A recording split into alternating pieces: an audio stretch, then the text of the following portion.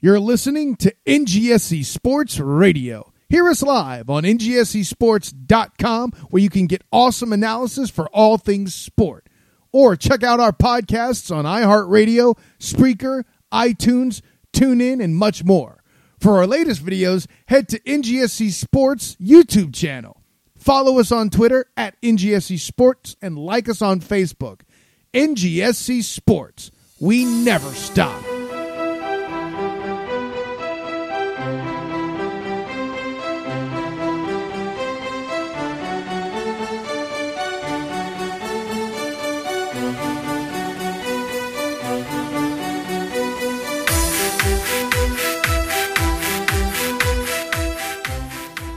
Oh, no, there he is. Hey, Craig. Hey, Craig. How's it going, buddy? Craig? Good old Craig. Craig Christ. All right. Craig, I hope your Christmas party was better this year than in the past.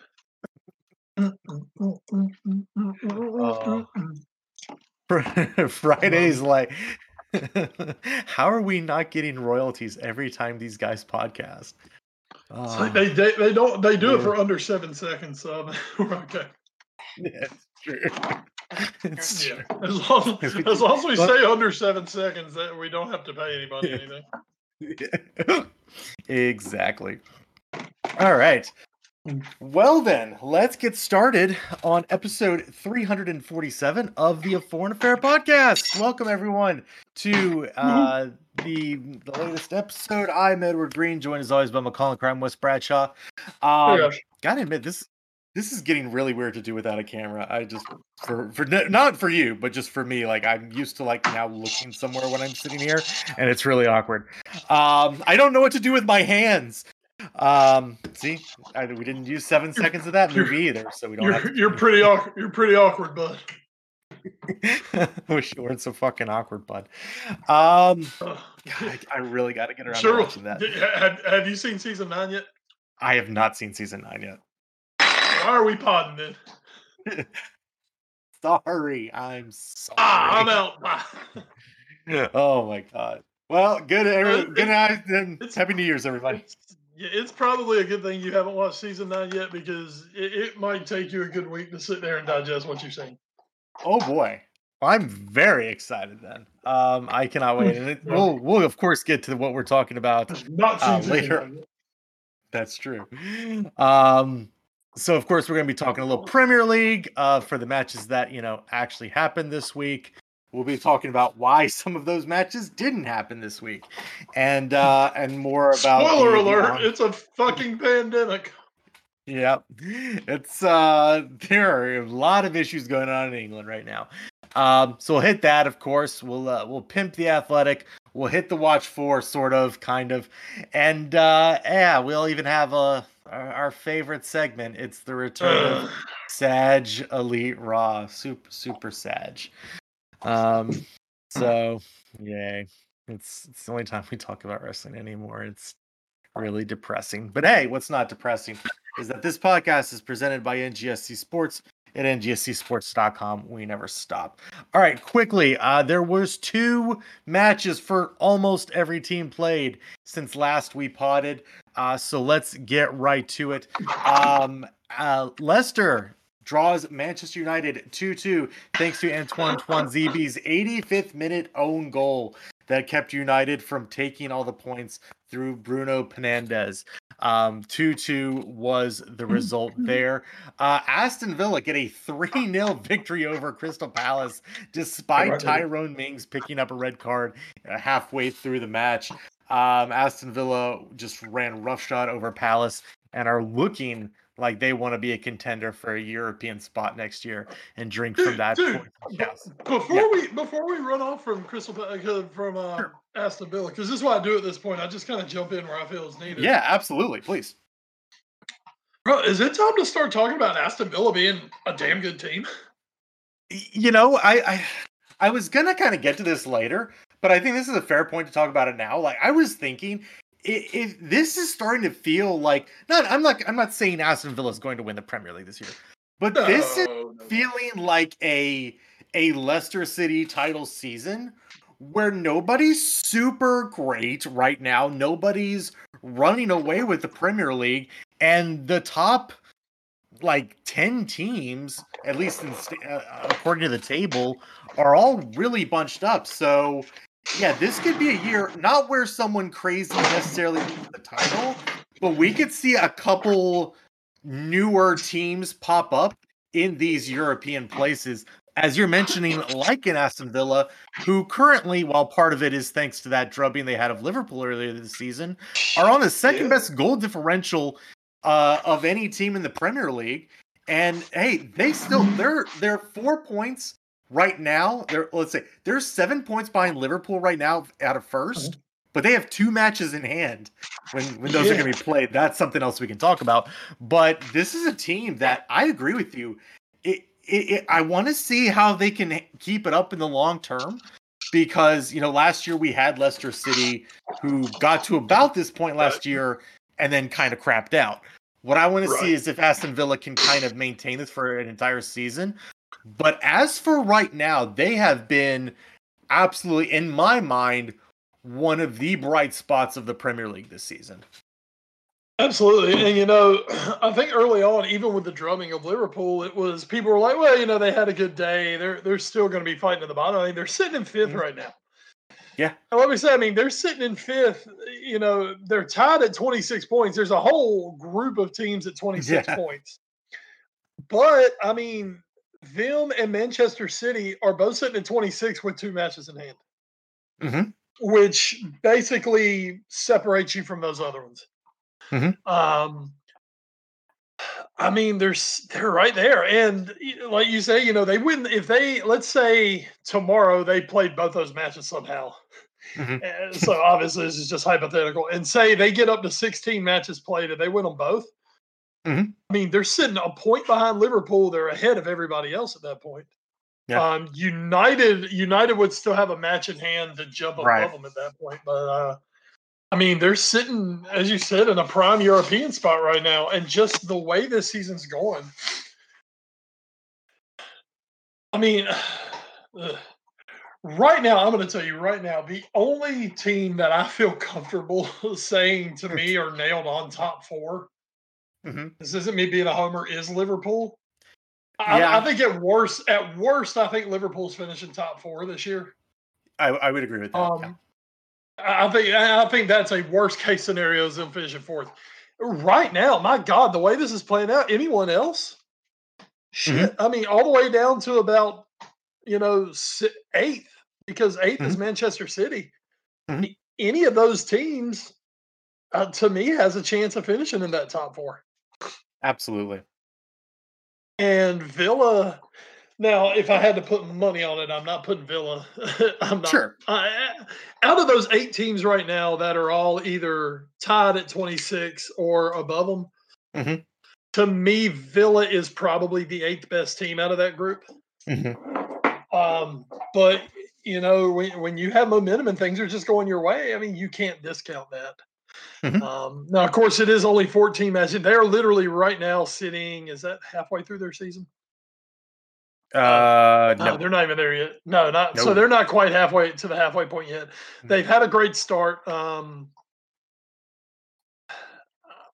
mean, they're definitely doing the job right now. I don't foresee them continuing in that vein, but I mean, if Aston Villa can come from basically last day survival a season ago to a top half of the table finish, even if they don't end up in Europe, I mean, that's a fantastic run this year. I mean, that's an amazingly good improvement from the year before.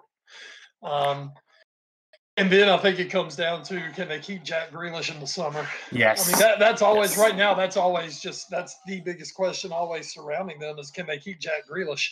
But if they show another year of steady improvement, for a guy like Jack Grealish, that might be enough to be like, all right, I'll stick around another year. Let's see what happens. Yeah, absolutely. And interestingly enough, right now, Villa's 2 matches in hand are the game that they were initially supposed to start the season with against Manchester City. and Right. the one that was recently postponed due to COVID with Newcastle. Now, neither of those are gimmies, but even, at one point it would have been like, yeah, good for Aston Villa to be able to dodge City earlier in the season. At this point, Yeah, that's probably the time to that play. yeah, absolutely. Yeah. So, it is a little bit worrisome for Aston Villa, but I really got to look at them and just be like, this is a team that I think could absolutely finish in the top 7. Now again, whether that's good or not for teams is up for debate. But I think for a team like Aston Villa, provided that they can guarantee staying up next season, I think Oh to go, yeah. as you said, from where they were at Uh-huh. the end of last season to make European football would be such a boon for this franchise that has been such an integral part of top flight English football for a long time, but hadn't been recently. So this would be, I think, something so big for their fans to be able to rally around. And as we know, they're my second favorite team. So Yes, yes. I So mean, that's Wes very wins clear. either Like way. I was on the bandwagon last year, just when they were trying to survive. Mhm. Yeah, I got on that bandwagon early. and yeah, you were one of the ones who talk about Ollie Watkins, who's been one of their important players Oh so yeah. far this season. So yeah, big things coming out of Aston Villa right now. Back No to need for the us to talk about my Arsenal pick, but anyway. yeah, unfortunately, I think I'm starting to reverse jinx people, so I'm going to stop doing that. Uh, In the meantime, though, Fulham and Southampton played to a 0-0 draw. You're just going to have to believe us. Arsenal, speaking of them, did beat Chelsea in a what any other season would be just kind of, oh well, good for them. But in this season, it's actually a slightly bigger than mild upset. 3-1 was the final there. Alexander Lacazette started off with a penalty in the 35th minute. Everyone's favorite whipping boy, Granit Xhaka, scored in the 44th. And Bakary Saka, no need to write a tearful Instagram message to his fans this time. He scored in the 56th minute. Tammy Abraham got a late goal on for Chelsea. But Wes, these seem to be two teams. Arsenal, I mean, they're not back by any stretch of the imagination, although they did win their other match, as we'll get to in a little bit, in a close battle with fellow relegation candidate Brighton and Hove. But this seems like a match where Chelsea needs to win if we're going to take them seriously, because this was an Arsenal team that Chelsea could have put to the sword and possibly gotten Mikel Arteta fired. And instead he got, which may be good for the rest of the league, may have just given Arteta another couple months. But as for Frank Lampard, I think it's starting to get to the point where he needs to start putting actual answers up, because it seems like every time this happens, it's just, well, the kids, they gotta learn, they gotta, it's just another learning day on the office. Well, at some point, Chelsea needs to stop having these disappointing results if I'm going to take them as like serious top 4 contenders, because as we just pointed out in talking about Aston Villa, there's like 8 teams right now for 4 spots. So there's no guarantee Chelsea is staying up in that top half of 8. One of the big problems that Chelsea are seeing is those big names that they brought in the Ooh. off season. Ooh. For different reasons for all of them. I mean, you start with Hakeem Ziyech. The Mm-hmm. injuries have Oh kept yeah. him out, and we've seen when he plays, Mm-hmm. he's a big time key for that squad. When he plays, he's fantastic. Mm-hmm. His injury situation has been harmful for them. And then Timo Werner, who got off to a solid start on the year, has just gone ice cold. And it's like they have no idea where the hell to play Kai Havertz. And those are 3 guys who they spent big money on in the offseason, especially Werner and Havertz. Mm-hmm.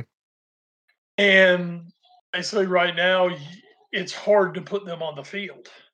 I mean, it helps when you've got Pulisic out Yeah. there, and when you've got of all people Olivier Giroud. Just every time he Yes. comes in, he just score. All he does is score.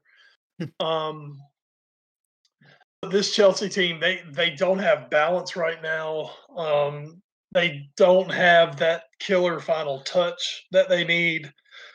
They seem a very disjointed unit at the moment. They're still very talented. Still might be.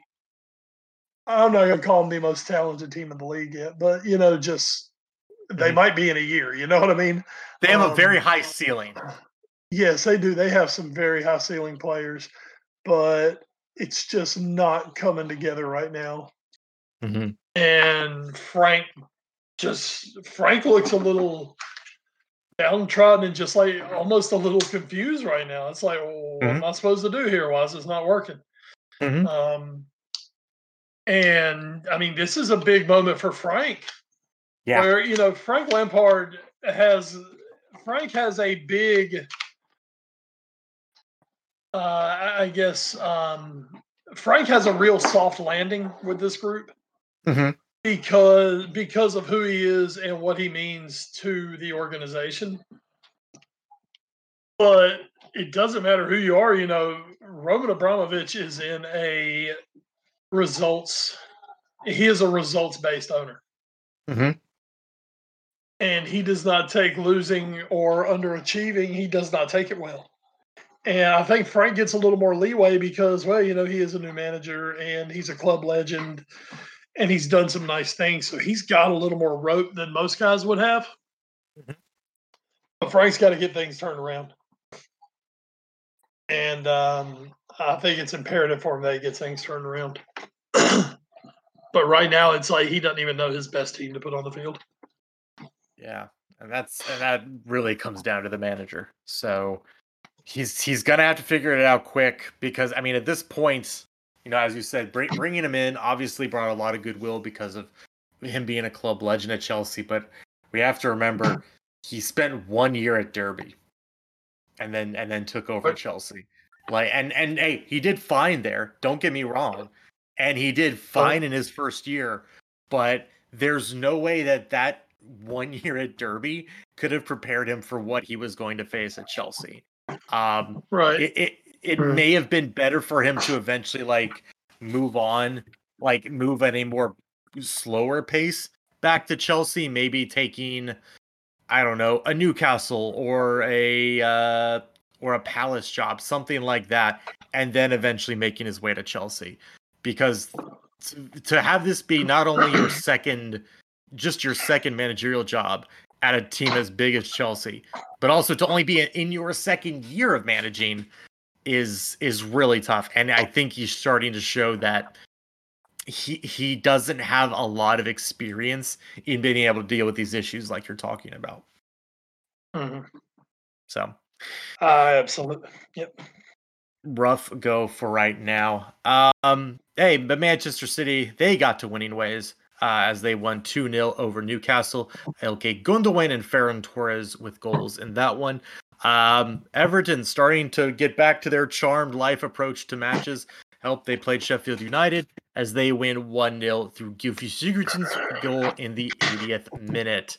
That was the post-Christmas matches on Boxing Day. Then on Sunday, we had Leeds, who won 1-0 over Burnley, thanks to an early 5th-minute penalty. That was 1 goal out of 100, just like how many points they had in the championship last year. Right, Leeds? Right. All right, West Ham drew Brighton 2-2. Big back-and-forth effort there. West Ham also one of the teams that's trying to make its way up the table and put in a good season under David Moyes, while Brighton looks to just kind of avoid the relegation scrap that's going on at the bottom. Then Wolves and Tottenham drew 1-1. Another with it becoming the story of Spurs season, as Tanguy and Ndombele scored in the very first minute of play for Spurs. But by the end, it would be Saiss for Wolves to score in the 86th minute to get a point for the hosts. What would the late great Trevor Davies say? Oh. Scored too soon. Much too soon. And their only bigger mistake they could have made is if they had scored a second right after it. and they would have had the most dangerous lead in all of football.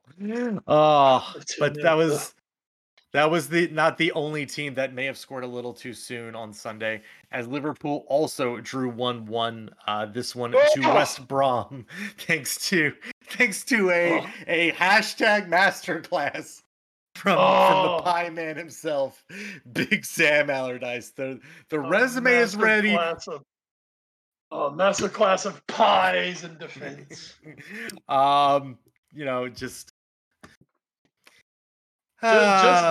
Just waiting for Barcelona to fire Ronald Koeman. Huh? Koeman's a 1-year guy. This is all going on the CV. Who needs Xavi when you can have Sham? Oh man. But Wes, this would be a sort of familiar pattern this week for Liverpool, as we'll get to in a little bit about their second match they played.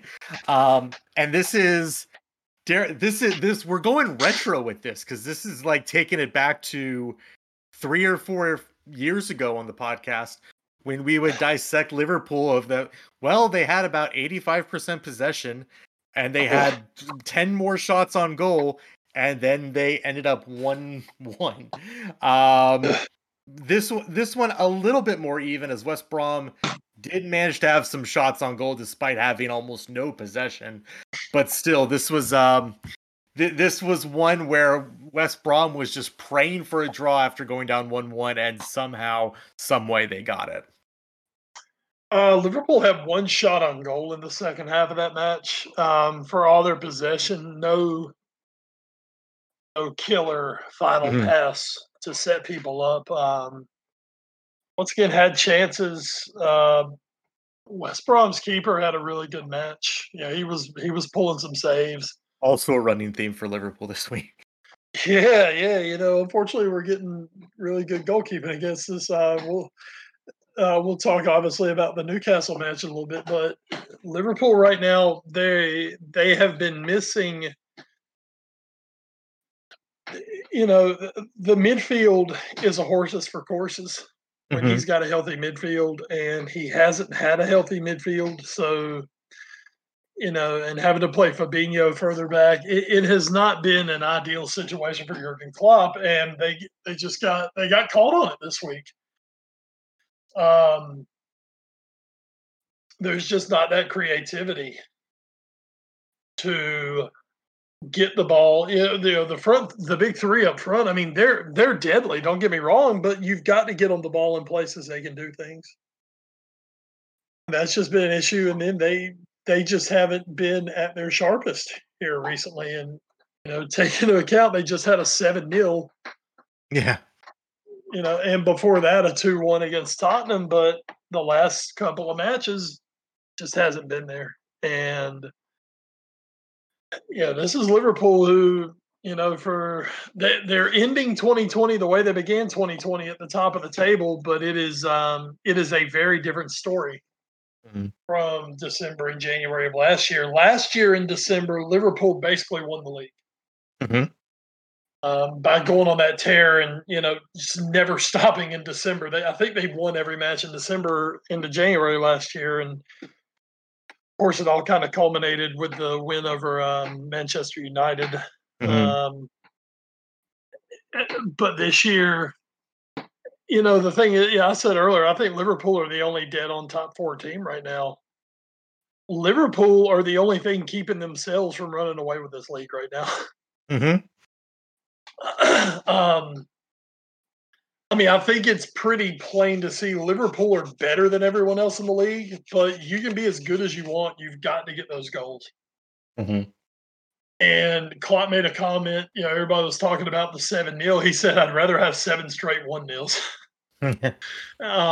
And it seemed coming out of that week with Spurs and then the 7-0 against Crystal Palace, it seemed, get ready, world. Liverpool have their shooting boots on, and now they played 2 matches against, bottom half teams, and they've got 1 goal to show for it and 2 second half shots between the 2 matches. So obviously there needs to be some adjustments. health is going to be a big thing for them going forward. Mhm. Who can they keep healthy in midfield? They need that creativity in midfield. And as we get to the Newcastle match, there was a return today in that match that could, hopefully for Mhm. Liverpool's sake, spell some bigger things going forward. Correct me if I'm wrong. Did Matip get injured in that match? The West Brom match? Did the day end and why? Of course, Joel Matip got hurt. Yeah, Joel Matip went down. Klopp said today he's going to be out for 3 weeks, Okay. which uh, an initial report we heard was saying 3 to 4 months. Oh, well. So I'll take 3 weeks so he can come back, play 2 matches, and get hurt again. But whatever, not bitter. I don't Of know. course, no, not all. As far as that goes, man, we'll see what happens. The window opens in about 24 Mhm. hours from this point. The window will be flung open, and I expect if Liverpool have a plan, they're going to try to do it pretty quickly. Mhm. Because I mean, there's no need to dick around to the end of the month on it. I mean, if you need a guy, you need a guy as soon as you can get him. Yeah. Especially with Uh, like as busy as the schedule is. exactly, get him in there, blood him in. All right, so recording. All right. So Olivier Giroud scored for Chelsea in that one, as you mentioned, Wes, earlier. A big score of goals for Frank Lampard's men. And then Everton and City were supposed to play. They didn't. We'll get to that in the news and notes a little bit more.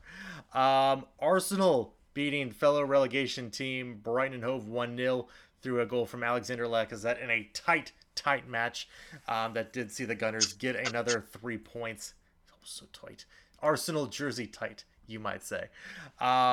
Burnley get a 1-0 victory thanks to Ben Mee's 32nd goal to keep Sheffield United winless going into the next season, which is just such a tragedy. Southampton draw 0-0 again, this time to West Ham. Leeds, we can now pump the brakes, unfortunately, on Sam Allardyce as Leeds wins 5-0 over West Brom. But Jack Garrison scored in the match, so that's good. And then Manchester United, living the charmed life against Wolves, get a 93rd minute goal from Marcus Rashford to win 1-0 there and keep their march up the table going. And then on today, Wednesday, Newcastle and Liverpool drew 0-0. Again, just a masterclass from Newcastle's goalkeeper in this one. As that was the only match that was played today because Tottenham and Fulham also got postponed. But Wes, anything else you want to add about Liverpool and the Newcastle match from today? Just a few things to point out. First time these two clubs have had a goalless draw since 1974. Wow. Yeah, I mean these are two teams, Liverpool, Newcastle, very much known for their attacking over the years. Back in the '90s, played what was considered then, and some still now consider the greatest Premier League game ever, which was a 4-3 Liverpool win at St. James Park, I believe. But today, today it played out a lot like the West Brom match, except Liverpool had great chances to score and just, pulled some shots wide. And then, the man of the day for Newcastle was their goalkeeper. Excuse me. Lord knows I had the boy's name in front of me and I've completely lost it. I'll get it for you. Kyle Darlow. Yeah. Was it Darlow? Kyle Darlow? Yeah, because he also had he had a worldie against us too. Yeah, and Darlow had a few, and then it looked late on like we were about to score, and Fabian Schär had a goal line clearance just before Mane was able to get the ball into the net. The one we did get in the net, I believe, was a pretty clear offside. So nothing to complain about there, but just another day where the finishing was poor. The first half was bad. Today I made my return to the London Bridge. Oh, yay. I did. It was quite lovely. Had a delicious plate with some wings and some chips, and it was very nice. It was lovely to get back out and hear the Liverpool fans screaming at the TV. Always fun. But just a really lackluster first half. I thought we were slow. We didn't pass well at all in the first half, and then second half once again had opportunities, just unable to finish. And for Liverpool, they have now dropped through 16 matches this season. Last year, through 16 matches, had 15 wins and a draw, and have already dropped more points in this season than they did all of last season. Wow. So, but with all that, still sit top of the league. Yes. So it's frustrating, but at the same time, it's not like anyone's coming really taking advantage of this, because Liverpool are still top of the league and are not playing anywhere near their best football, which I think is scary for everybody else going forward, because they haven't played well and they're still top of the league. So the thing for Liverpool is the ceiling is there. There. The last 17 minutes today was the return of Thiago Alcantara. Yes. I mean, that can do nothing but help the squad. Thiago is the player that this squad has been crying out for the last two matches, where the bus has been parked. And you saw when he came in, that attack suddenly. I mean, that's when Mane got his chance. They had some chances late on, just unable to finish them. But that's that creativity that we were talking earlier about Liverpool lacking. You bring back in a Thiago Alcantara, Alex Oxlade-Chamberlain's back in the fold now. There is creativity there for the Liverpool midfield. Klopp just has to find the right combinations going forward. But, I mean, what else can you say? End of the year, everyone's talking about how terrible it is for Liverpool, and they're top of the league. I think the one scary thing is that some teams are starting to climb a little bit. I think there's a bit of excitement about Manchester United right now, which of course means they're about to go on a 3-match losing streak. So don't worry about that. That's usually how that works. But I do think City's not letting anybody score. So. Yeah.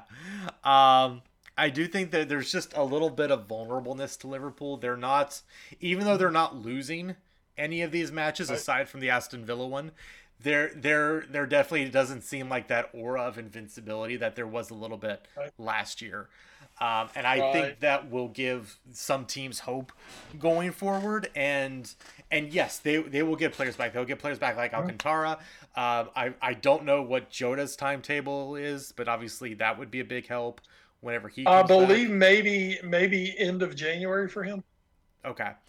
So obviously that would also be a big help as a few of the upfront guys haven't been firing on all cylinders the last week or so as well, to be able to spell them. And so, yeah, I think there is definitely a light at the end of this tunnel for Liverpool. It's just, can they give themselves enough to get there?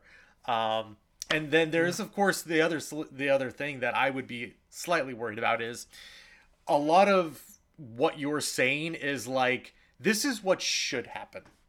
These players should come back and everything should be good, and Klopp will figure out the way to manage everybody and it'll work out great. And Liverpool will continue to build from this and get better.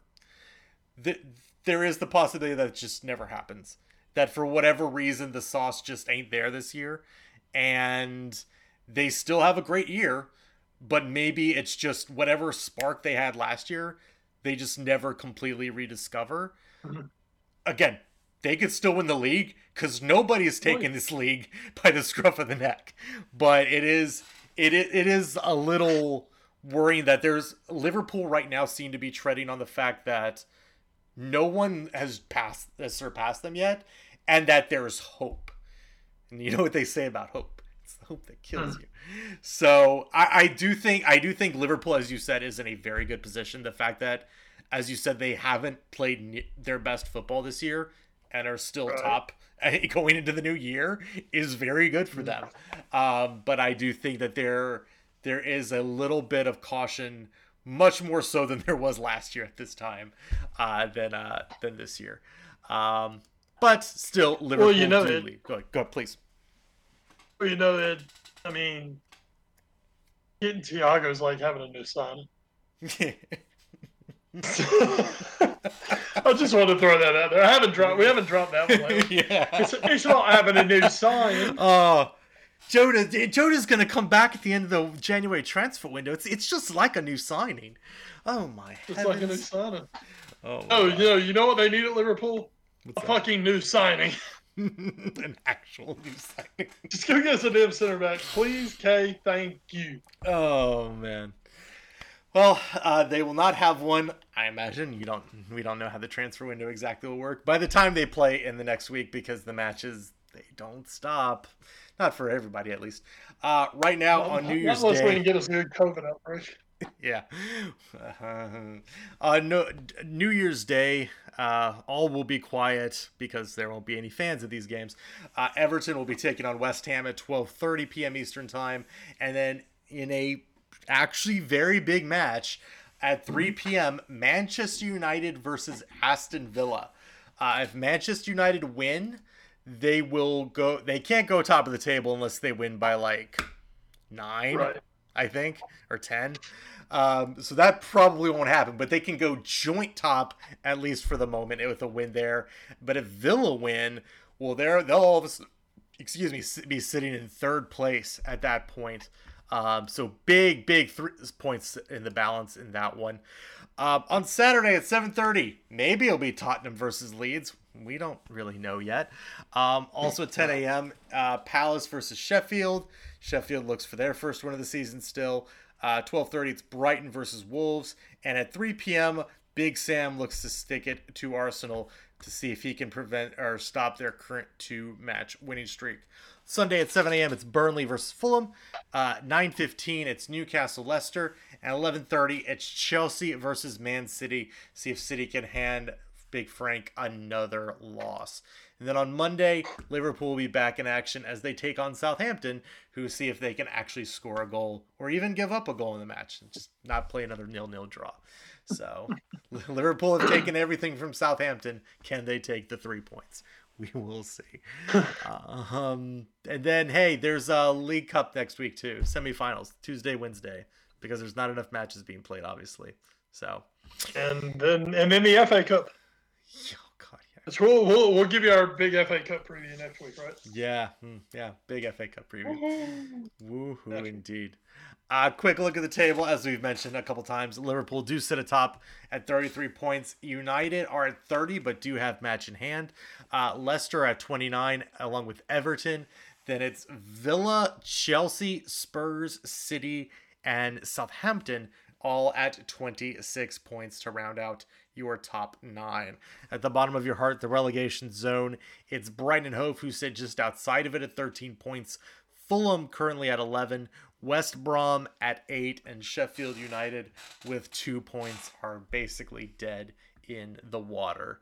So now we're going to hit the news and notes. And hey, welcome to the COVID news and notes. It all started on December 28th as Everton and Manchester City got postponed due to their own COVID-19 outbreak, thanks to Kyle Walker and Gabriel Jesus testing positive.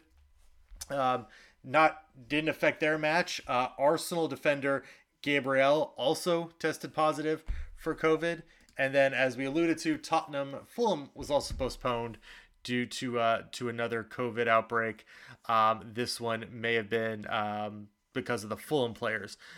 There's also been a little bit of talk that even some Spurs, including Lucas Moura, may have also actually tested positive, which has led some people to wonder, considering the names like Gabriel from Arsenal, Gabriel Jesus, and Lucas Moura. And then some of the Fulham players, what do they all have in common? Well, they're all Brazilian, and they're all like in the London area. So We're not saying there was a party amongst the Brazilian Premier League players for Christmas, but we're not saying it either.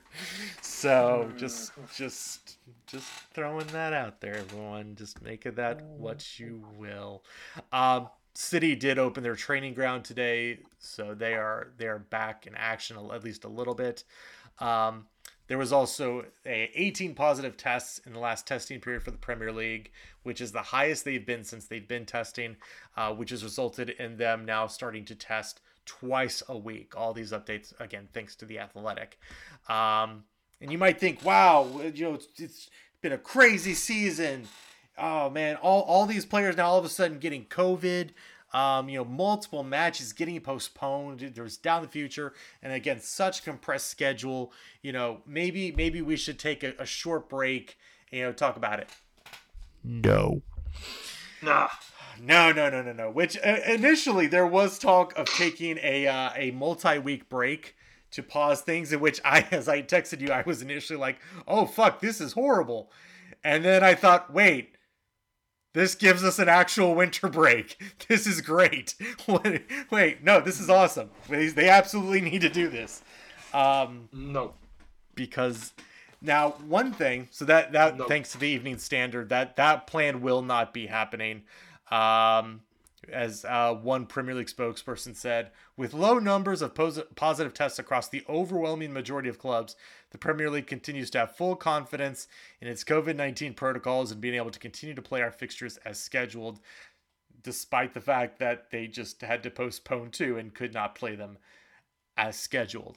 And Wes, one of my worries is, as all this is happening, there's a chance that this might not actually get better and may in fact get worse. And from a actual match standpoint, we talked about, hey, Aston Villa's got their multiple matches in hand. There's a couple other teams that have multiple matches in hand. There's a lot of teams that are now getting matches in hand, like Tottenham and Fulham just having to delay their match. At a certain point, you start looking at the calendar and you're like, well, FA Cup's starting. League Cup's going on. The Premier League's still going on. And oh, by the way, we hit February and European competition comes back. When exactly are we making up these matches? And that to me is from a pure league standpoint, not dealing with the human health crisis, because God knows I can't speak on that. That's what would concern me the most, is just if there are more and more postponements coming forward, when does the schedule allow for them to play these, to make these up? Because also remember, they can't stretch the Premier League out because they have to play Euros starting in June. So that's my biggest worry going forward, Wes, is just how this will continue to wreck the schedule that is already pretty bad to begin with. And especially for the teams who are in Europe. I don't know. I don't have anywhere near an answer for you. I mean, all I can think is you just, when teams are eliminated from cups, you just start stacking matches. I guess, yeah. If everybody's playing weekend, midweek, weekend, midweek, weekend, midweek, you just got to do what you got to do, I guess. Yeah. Yay. That's really all I've got. Oh, well. So it's not gonna be fun. I mean, it's not fun. It's not fair. Yeah. But I mean, I don't know what else you can do at this point. No, I know. It's one of those where and believe me, I'm not one of those people who's just automatically saying, especially more so in England than here in America, you're saying, oh, just why are we even playing in a pandemic? Shut it down. Well, if you can keep your bubble intact, if you can manage the people, then you can do that with at the highest levels. Now where it's the championship and other stuff like that, and teams aren't really testing very well, that really scares me. But at the top level, I'm not going to be like, no, you shouldn't be playing. But this is when I start to wonder, do we dare at a certain point have to start thinking about, can we finish the season? what if we just can't get to some teams to 38 matches? What happens then? And I'd be very curious to know what the Premier League's plan is. I'm sure they have at least been talking about it. I don't know what those would be, but I'm very well. You would hope they've been talking about it, because apparently they have. When asked if they had a plan for this going forward, they said no. Great. So yeah, apparently there was no ulterior plan. So hopefully they're coming up with one now. Mm-hmm. And lastly, on Corona Watch, this just came through. I guess about 12 hours ago. Liverpool, the last holdout, now moves into Tier 3 for the Premier League, and so they will no longer be able to have fans at their matches anymore either. So now it looks like we're going to have an empty stadium for Liverpool, Man United. So. Oh, yeah. What a great year! What a great year! Oh God, it's almost over. It is literally almost over. So literally, we are, at least on the East Coast of the United States, we are 25 hours and 31 minutes away. We are almost there. Oh Jesus! Help us get there, Lord. Literally counting down. And our other big story this week, this one getting out of England a little bit, in a big moment of what we love to call here #Thursdays, because literally I believe this story came out about 3 hours after we finished podcasting in the morning on East Coast here. Thomas Tuchel was fired by Paris Saint-Germain after a 4-0 victory over Strasbourg. This coming from the Athletic, of course. They're currently third. PSG's currently third in Ligue 1, just 1 point away from Lyon. But obviously, he got this team to the finals of the Champions League this past season, which was a big moment for this team and a big breakthrough for them. He did talk about very recently about how in an interview he felt more like a sports politician or a sports minister than a coach, talking about how difficult it is to keep players such as Neymar and Mbappe happy. He did say that he might have been translated incorrectly, but hey, they're getting to go on their winter break because hey, that's what good leagues do, I guess. But unfortunately, it just what he was doing was not enough, and I'm guessing that there was a lot more behind the scenes issues based on that quote. But Wes, that's obviously a big part. And before I let you take over with your thoughts, because I'm sure you have a lot, the other big story, of course, to come out of that is that former Tottenham Hotspur manager Maurizio Pochettino and former PSG player may be the man to replace Tuchel over at PSG. I don't believe that's been confirmed yet that he's actually signed the contract, right. But he is the runaway favorite for the job, and looks like he may be taking over the side there. So big things happening at PSG West. And you got to feel at least a little bad for Tuchel, who got this team all the way to the promised land of the Champions League final, and now 4 or 5 months later is being sacked. Yeah, Tuchel did it to himself. He's a prickly asshole. There is that. Yeah. And I mean, let's just be honest. I mean, right now that club, they revolve around Neymar, they revolve around Mbappe, and when those two can't stand you, it's just it's what it is. And at the end of the day, you've got to be able to get along with your players, or win at an extremely high level. True.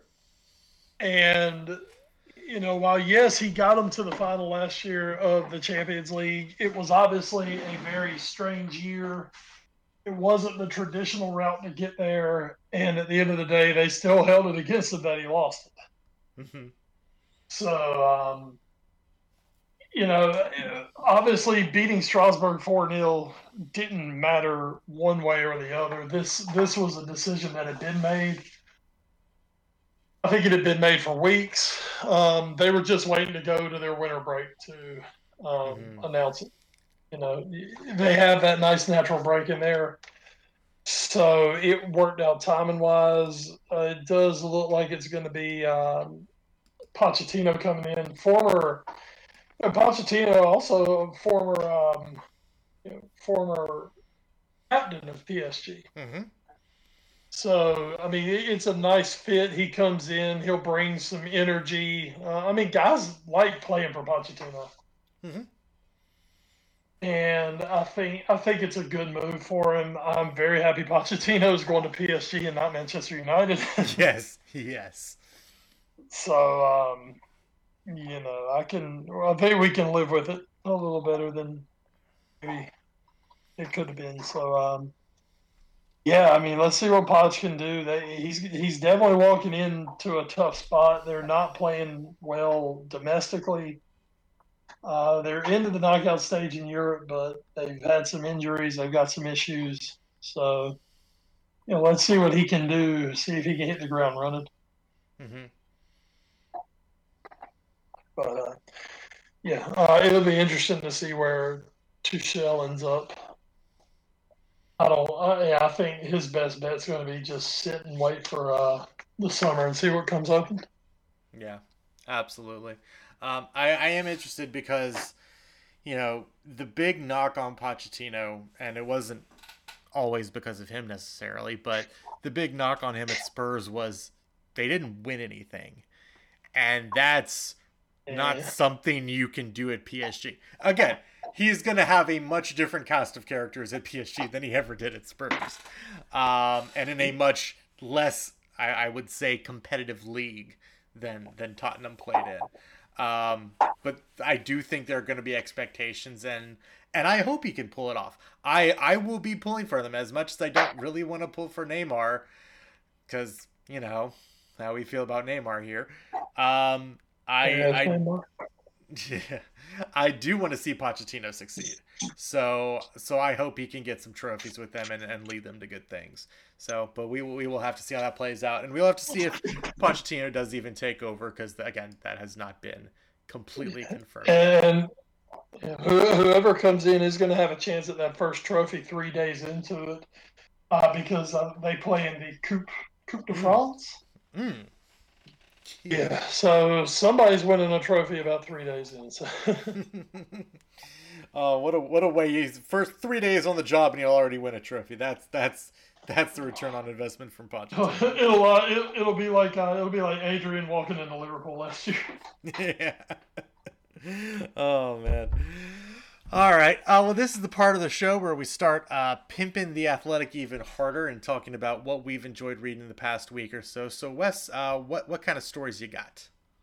Oh man, let me pull up mine real quick. I had one that I absolutely loved, and I made sure I held on to it. How to look after a Premier League footballer. Ooh. James put that yesterday. So they actually went in depth with personnel who run player care departments in the league. Mm-hmm. These are the guys who behind the scenes are helping to take care of the players. Mm-hmm. And they're telling some of the good stories from that, some of the fun things. Let's put it this way: they go into some detail about the craziness of Balotelli at City, which is always fun. We talk about Mario being just a nut job. But that was definitely my favorite story that I read this week. So definitely check that one out. I love that stuff where they give you the inside knowledge. Mm-hmm. Back over Christmas, there was a 3-parter drop, the Red Sox best ever home run rankings. Ooh. They went from number 11 and number 20, and then number 10 and number 1, and then the ones that just missed it. Spoiler alert: the number 1 home run all time in the history of the Boston Red Sox, David Ortiz, Game 4, 2004 ALCS. Crazy. Walk off in the 12th inning against the Yankees. Joe Buck with the greatest Joe Buck call of all time. We'll see you back here tonight. See you later tonight. So Yeah, that was really fun. That's it. And of course, they've got as many videos embedded as they can. The Carlton Fisk home run was number 2. I think Johnny Damon, the grand slam against the Yankees in Game 7 is up there. Just a lot of fun, man. Just a lot of fun. Really, really good. And that's like a 3-parter. That was really good. I'm gonna tell you the truth. Those are the two big ones. Those are the two big ones for me that I took away. There's also a Liverpool Review of the Year. Champions finally in 30 Years of Hurt by Kiefer O'Neill. I haven't read it yet, but I'm looking forward to it. And then something coming out. A lot of the top college football players who are not in the playoff have been opting out of the bowl games, gearing for the draft. And excuse me. Mandel's mailbag this week. Could a bowl pay a player not to opt out starting next year? Ooh, interesting. Yeah, there's been a lot of talk about that, a lot to do about that. So yeah, just some things to keep an eye on. I mean, the Athletic, there's been so much good shit in there recently. It's not even funny, man. Their bowl coverage has been really good. Just great stuff, man. It's the Athletic. We love it. Oh, it's so good.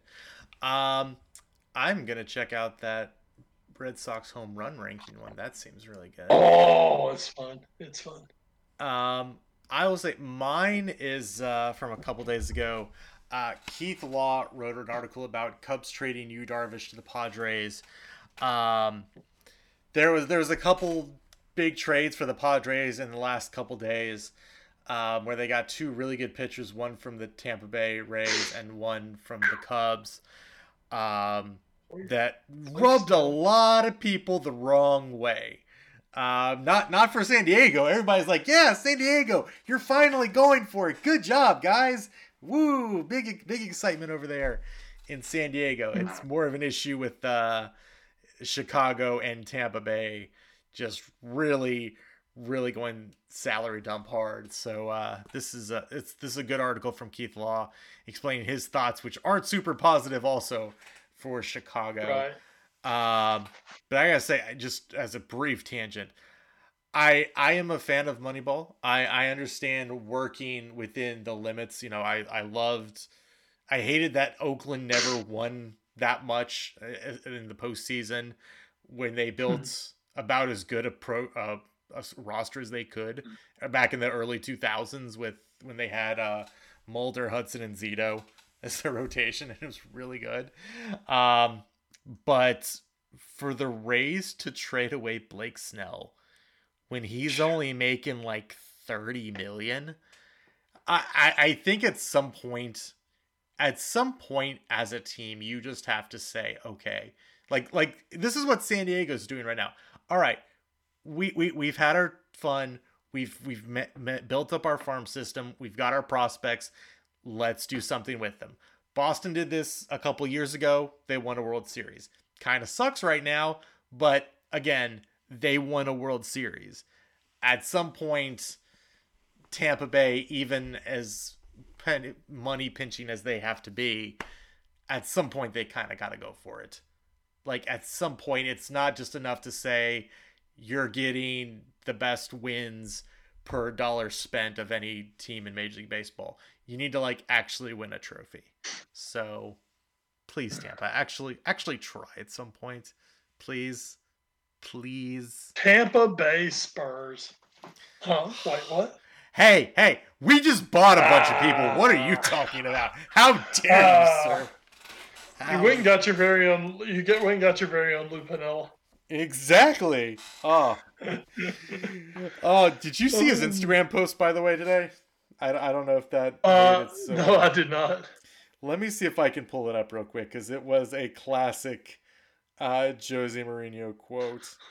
Yeah. So it's just like a 15-second video of them at the training grounds, just sitting in the room watching Sky Sports, and he's with his managerial staff and whatever.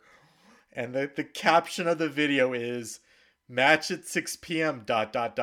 We still don't know if we play. Best league in the world." Oh my goodness. Oh man, I Oh, that's love Josie magnificent. so much, so very much. He's so great. All right, so that'll bring us now to the watch for Wes. What you watching in the week that was, or the week that will be? Well, Ed, I've watched Letterkenny season 9, and Yeah. since you haven't, we can't go into detail about that How yet. many episodes is it? 7 episodes. Okay. You need to marinate, watch, figure it out, marinate a little more. Figure it out. All right, we Figure it will out. get it. Figure it out. So, Here's the problem. oh Lord, you have a problem. Here we go. I thought well, now you know. Now I don't know if I want to say it. Now I don't know if I want to. What you want to say? Can't just leave that out there. This is live podcasting. Yeah. I don't know if I'm coming or going now. Jeez. Anyway, so I try to sort of introduce it to one name producer Jackie. Did not go well to the point that we did our last week. We had on Christmas Eve. We basically watched, starting around 1:00 in the afternoon. We basically just watched Christmas episodes of a bunch of different shows. We did a Brooklyn Nine-Nine one, a Psych one, a Christmas episode. House was in there. Trying to remember some of the other ones. But yeah, a bunch of Christmas episodes. And one of the ones I wanted to have in there was Letterkenny. And so we watched it. She did not find a lot of it very amusing. So not a fan of the show, which is kind of surprising to me. Considering some of the other shows she likes. But yeah, not a fan of Letterkenny. Not, unfortunately, did not get converted to the Canadian lifestyle. So do you think it's because maybe she hadn't seen like any of the rest of it and didn't know what the hell was going on? Or no, because I one time also played like the second episode of the entire. It was either the first or second episode. And she was in there. Oh, it wasn't Fart Book, was it? No, not Fart Book. Thank you. It was the one where oh no, it was the second episode. So it was the one where Rat Tail and all the guys come to fight Wayne because he's the toughest guy in Letterkenny. Yeah. So yeah, she did not care for it. So unfortunate. I will continue to watch it though, and I will by the time we have another podcast, I will make sure I have caught up on season 9 of Letterkenny so we can talk about it in depth on this podcast. Yeah. We're gonna need to talk about it. So. I'm very excited. I can't let that marinate too much. So learn how to fucking drive. Learn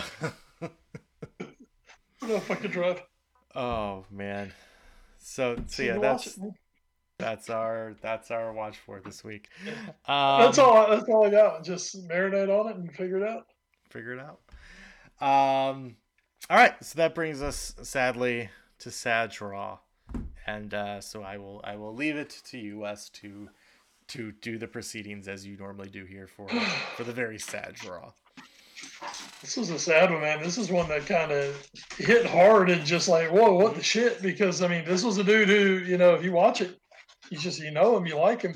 Mm-hmm. John Huber, known in AEW as Brody Lee, known in WWE as Luke Harper, passed away from COVID complications at the age of 41. I mean, this dude, shit. I mean, we saw a lot of Brody Lee / Luke Harper in the last 5-6 years, as a member of the Wyatt family, as a member of the Bludgeon Brothers, multiple-time WWE Tag Team Champion. Had gone over to AEW, was doing some really good things, big things in AEW, was really one of their featured performers. And I believe it was the day after Christmas. And I know tonight AEW is having their tribute show toward him tonight. Tonight being Wednesday that we're recording this. WWE has acknowledged and done some things. This is crazy, man. I mean, it's one thing to lose, Pat Patterson. God bless him. at the age of like nearly 80. It's another thing to lose a guy who's in his prime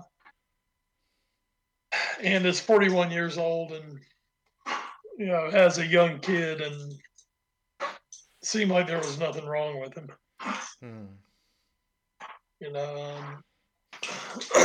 We've been lucky with the COVID. Just this podcast between us, we've been lucky with it. But it's crazy how some people can get it and not have a sniffle, and then some people some people like not even 100-year-old geriatrics in a nursing home, but a 41-year-old professional athlete, and it kills them. So crazy, man. I absolutely hate it. I don't watch it like I did, but man, I really always liked his character. I liked his presentation. And it's definitely a loss in the business. Had a lot of friends. Was one of the well-liked guys in both locker rooms, in both AEW and WWE. So, yeah, that was a tough one, man. That was a tough one. Yeah, very, very, very sad and very shocking to a lot of people who may not have even known anything was wrong. To have that happen all of a sudden. All right, well, that will do it for this episode of the A Foreign Affair podcast, episode 347. Once again, thanks to NGSC Sports and ngscsports.com. We never stop. They're on the social media as well as us. We are on Twitter as a collective at AFA Pod. Wes, you are? I'm at Wes Bradshaw 21. And I am at Edward Green. You can also find us on Facebook, Instagram, and YouTube via our parent show, the All New Sports Show. And you can email us at allnewsportshow@gmail.com. Of course, thanks to our podcast providers, including Podbean.com, Stitcher, Spreaker, iHeartRadio, the TuneIn Radio app, Google Podcasts, Apple Podcasts, and Spotify.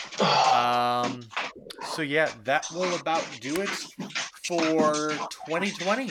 We made it through the year finally, and we are just about potentially. We still have about 25 hours left. Yeah, that's true. So yeah, we're almost there, and by the time you listen to this, it might actually be the new year. So, but until we next talk to you in 2021, Wes, anything else to add before we leave? College football. The college football playoff starts this Friday. Yeah, the 1st. Ohio State, Clemson, Alabama, Notre Dame. Next week we'll have you a national championship game. Hopefully, the good COVID willing. We'll see. Yeah, college football is going, baby. It's going. Yeah, I know Herb Street won't be able to call the game on site. I think I saw Clemson's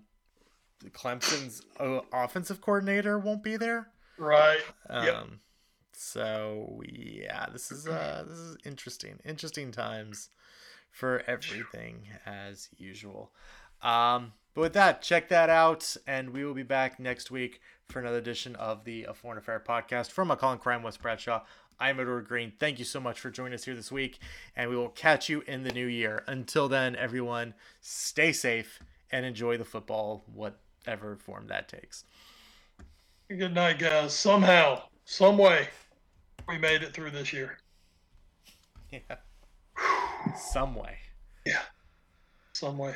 Can't figure it out, but good night to all of you. We deserve the sleep of the dead. Yes. Not to actually be dead, though. Yeah, just sleep. Yeah. All right.